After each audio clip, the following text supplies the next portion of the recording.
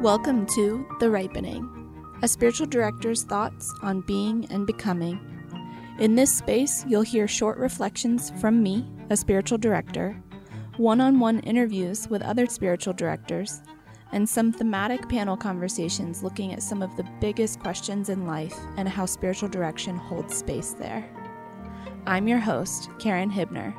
I'm a spiritual director, experimental photographer, and sound engineer in Denver, Colorado. Thanks for joining me.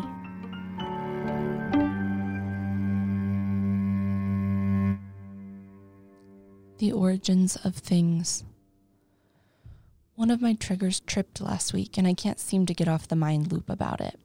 I have this hot button that's hit whenever someone in Christian culture devalues something simply because they think it originates from something other than Christianity.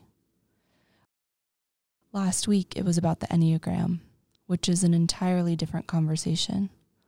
But the person was essentially wondering if the Enneagram is still used by Christians despite its origin in the occult, which is not what I've learned from multiple sources. We often shut down, shut out, and devalue wonderful tools for transformation when we focus solely on origins or stories around origin. I begin to wonder at all the things in Christianity that are not originally Christian. I also wonder how almost all our Christian signs and symbols are borrowed from other cultures and even other religions. I think about how Gnostic and Platonic modern American evangelicalism really is. I wonder how many Christians shut out psychology because it is not Christian.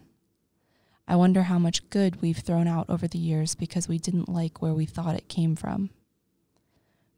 Personally, I think of all the voices and stories in my own life that I devalued and shut out because they weren't Christian. I truly believe God is omnipresent and that God can use everything for good. I believe in redemption of all things and all peoples. I think this extends to tools and philosophies as well. I think God may be so powerful that he, she, they could inspire someone to think of the Enneagram in a context other than Christianity and that it could still be good. I think sometimes we get a little too literal and linear in what we think can and cannot be used by Christians. There's just so much more good out there, and God is so big. What is God trying to show you this week that you've shut out or devalued because of the means of communication? From this mile-high valley, shalom to you and yours. Thanks for listening to The Ripening. The voice you hear is Karen Hibner. I'm a spiritual director under Fodder, F-O-D-R, a mental and spiritual wellness brand located in Denver, Colorado. Interested in spiritual direction, counseling, or more of our content?